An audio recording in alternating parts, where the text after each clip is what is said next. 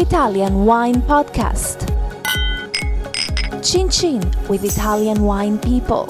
This podcast is brought to you by Lux Wines, importer of fine wines, bringing you exceptional wines from esteemed winemaking families: Allegrini, Argiano, Yerman, Piero Pan, Poggio al Tesoro, Renato Ratti, and Tornatore. Find out more at luxwines.com. Hello, this is the Italian Wine Podcast with me, Monty Waldin. My guest today is Bernardino Sani. Bernardino is the CEO of the Argiano winery in Montalcino. Welcome, Bernardino. Thank you very much, Monty. Hi, everybody, and I'm super happy to be here and to speak a little bit with you about wine in general. We're glad to have you here. Now, Argiano is an estate, obviously, I know well, some people won't know this, but I did some work with them a few years ago on organic, so I put that one on the table straight away. And now, a lot of changes have gone on recently, and since Bernardino has been there, what have been the most exciting moments for you so far at Argiano? So let me start saying that I feel so lucky to be in Argiano because it's one of the most fascinating place in the countryside of Tuscany. I'm a local. I was born in Siena, and I always looked at Argiano as one of the most beautiful property and building in the area. Since 2012, we developed so many new projects. We started with a different approach in the vineyards, as you mentioned, and then we started a micro mapping project on the vineyards. We tried to make a very historical and traditional Brunello, so we changed something in the cellar. We did a new underground cellar. We did start the restoration of the villa. That's a huge project that is still going on. Yeah, that's going on at the moment, isn't it? That is a headache also. Yeah, I'm sure. But what you're talking about, Argiano already had a very good reputation, and what I think you're talking about is you're making what a sportsman would call, and what I've referred to before, is these marginal gains, these little changes, a little change to the winemaking, a little change to the barrel aging, a little change to the cellar, maybe the cellar temperature, a little changes to the pruning and the work in the vineyard in general. All these little changes have made a big difference to the wine. So in your view, how have the wines changed over the last few years in terms of palate weight and in terms of fruit expression? So we tried to make wines, especially on Brunello and Rosso di Montalcino, that are the mostly true to the terroir possible, and we tried to make wines with very clear and clean noses, fruity noses. That is something that I love in the Sangiovese, especially when it's young.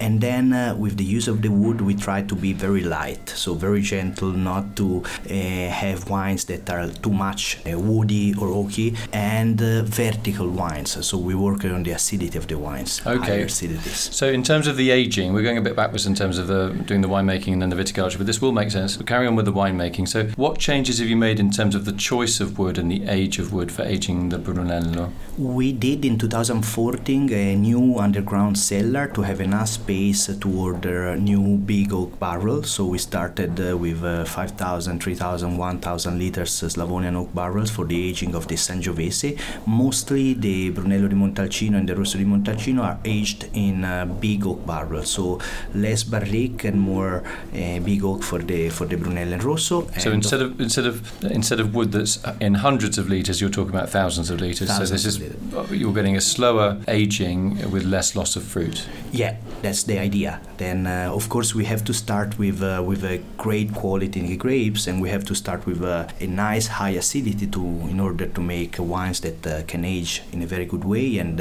wines that are very nice fruity expression of Sangiovese. Okay, I was in your vineyards recently. I didn't see you that day, Bernardino, but I saw the vineyard manager Francesco Monari, and I saw in your vines, they weren't like beehives, but they were bees' nests, like colonies of bees. Why are the bees, and they're there voluntarily, they're not like you've gone to the bee shop and stuck a load of bees in a vineyard because they know that a journalist has walked past. Why are these bees finding Argiano such a nice place to come and visit these days? So thanks to you and a few other great mentors that we had in the past, Francesco developed these ideas of making of Argiano the most biodiversity terroir possible. And he started in 2012 to work organically and toward the soil in different ways, to ban the use of chemical fertilizers and, most important, chemical pesticides. So little by little we had the insect coming back, and we are happy to say that last year we made the first little production of honey from the vineyards, only 3 cans, so it's a very small production, but we are very happy about that, because the more little animals we attract in the vineyards, the best it is for all of us and for the wine, of course. So one of the things that, I mean, he's not here, the vineyard manager Francesco Monari told me, and obviously he's told you, I'll try and explain it in a simple way as possible. If you plough a vineyard all the time to get rid of the weeds, what you're doing is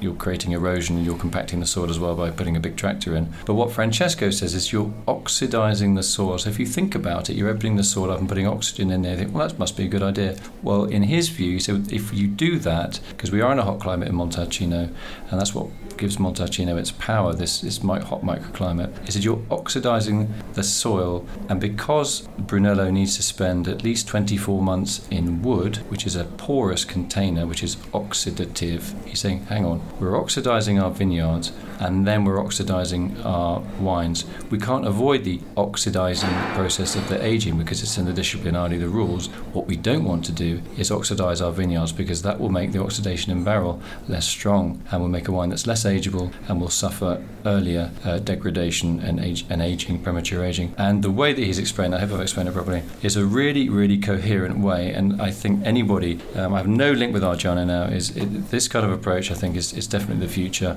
And what he's doing in the vineyard and what was happening in the winemaking is coherent. It's really coherent. And you're making a Brunello that really can age for the long term with plenty of fruit. Have I got that right? I think I couldn't explain in a better way. Okay, I haven't seen Bernardino for ages, by the way. It's not like this is me talking from me, and this is no one's told me to say this.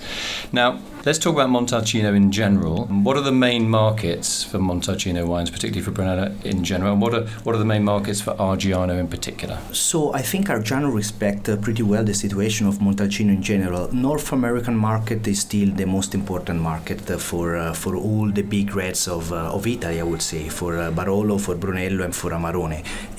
Beside that, I'm happy to say that Brunello, especially the good Brunellos and the ones that are true to the terroir, are developing and expanding even in Asia, where they're getting very, very popular. And of course, Europe remain a big domestic market. We have some, especially in terms of tasting, we have some of specialists in Brunello, even not only in Italy, but also in North Europe, in UK, and there you get a lot of satisfaction, because there you deal with people that knows about the wines and are able to judge the vintages, the difference between the vintages. But the most exciting situation is for sure with the new younger consumer that are so happy to discover something about us, about our history, about our winemaking style, that is making very exciting our job right now. Sure.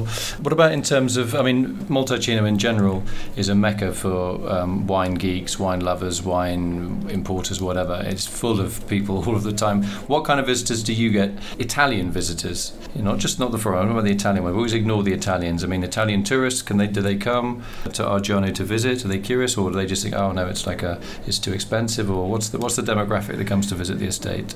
We, as Argiano, as me personally, we try to go back to be popular in Italy, because I think the most important thing for a brand and for a winery is to be popular among your own public. In your home market. You cannot be successful outside if you're not in your own market. So we are trying to attract the most possible people in Argiano, and we are happy to receive everybody. We are happy to receive everybody, to explain how we are working, why we are working in a certain way, and to show the beautiful of the place. Italian visitors are usually a little bit more spoiled, because of course if you live in Siena, you can go in 10 minutes to Chianti Classico, or you go Radda, Gaiole, Castellina, then you go south and you go Montepulciano, then Montalcino. So you're spoiled in a certain way, but I can say that everybody that is coming to Montalcino and have the possibility of visiting Argiano, at least for the beauty of the place, they say wow. Yeah, it is a beautiful, and it's the largest, Montalcino is the largest comune or commune in the province of Siena. I mean, it's huge, and it's also, little statistic, it's got more forest now than it did in the 1800s. Wow, in terms of biodiversity, yeah. That's very good. Yeah, and just say Argiano is organic, and I think about about 1 in 5 estates now in Montalcino is organic and biodynamic. Now, where do you see the future in terms of sales avenues for Argiano, either in terms of international markets or the way that you're promoting yourself, either online or in other ways? You talk about people physically coming to Argiano. What are you doing online, for example? Well, that's a completely new thing for us. I have to say that we didn't put so much attention in the past to that kind of methods, but now it's becoming more and more important. I think it's even more important than the traditional way of communicating with people. I have a 14 years old boy, and I see him exploring the things on internet, going on with the phone to see video, to check things. So I think for the future we definitely need to find a way to communicate properly and to use properly the so-called social media, because sometimes if you use them just to make photos and to show yourself, that's not the right thing. Okay, final question. You're having dinner with your wife, bottle of Brunello on the table. What is your favourite food match? And what is your wife's favourite food match? Because it might not be the same as yours. Wow, that's a great question. So my wife has a great palate for Brunello, despite that she's coming from Dominican Republic. She loves to have Livornese cod fish, that is cod fish but cooked in a particular way with a lot of sauce and tomato sauce, and there she likes to have a red wine. If you have an elegant Brunello like the one we're trying to make right now in Argiano with a nice acidity, that matches very well. Me, I'm more traditional. I go for meat and I remain with a big steak and a good bottle of red wine. But in Brunello, especially the Brunello that I like, that is vertical with a higher acidity, I think tagliatelle with nice ragu sauce, bolognese sauce are still one of the best match. Okay, so ragu with pomodoro, with tomato or not? Or not. The white one. Yeah, the light one. Yeah, that's the lighter one, the one with no tomato. Or a little bit. Yeah, you're in good shape anyway. Thank you very much. So obviously you're eating a lot of ragu, but not with... you see? You're doing maybe of pancetta. Okay, I just want to say thanks to my guest today, Bernardo Sani, who's the big cheese at the Argiano, or Tenuta di Argiano winery in the southern part of Montalcino. It's a very distinctive building. It's probably one of the biggest buildings, it's certainly the biggest building in that particular area. It's a beautiful estate. I'm a little bit biased because I've got a connection with it, but I've put that on the table. And I'm really glad that you guys are moving in the direction that you're moving in. I'm so happy for you, and I'm happy for your insects and birds and bees, and I'm very happy for the bees in those, literally they are beehives, natural beehives that the bees created in your vineyard, in your vines. That's a very rare thing to see, and that for me is a great indicator of a winery that really is working with nature. You can't literally go on Amazon and buy bees and stick them in a vineyard. It doesn't work like that. So it's a fantastic sign. Well done to Francesco Monari if he's listening to this. He's doing a great job. And well done to you, Bernardino, for keeping the team in place and doing what you do. Thank you so much, Monty. All right, no worries. Pleasure. Thank you very good much. To see you. Grazie. Grazie. Take it easy. Ciao. Ciao.